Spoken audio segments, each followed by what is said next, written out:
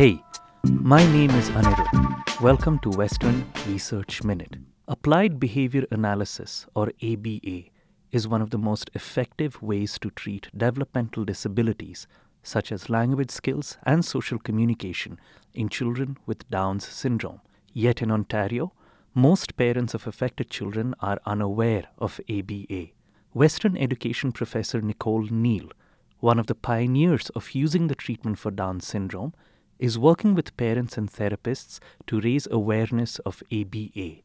The treatment is highly flexible and can be customized according to the patient's needs. Neal's work will help obtain provincial funding for ABA sessions for people with developmental disabilities. Learn more about her work in the Western News article, Pioneering Direction in Down Syndrome Research.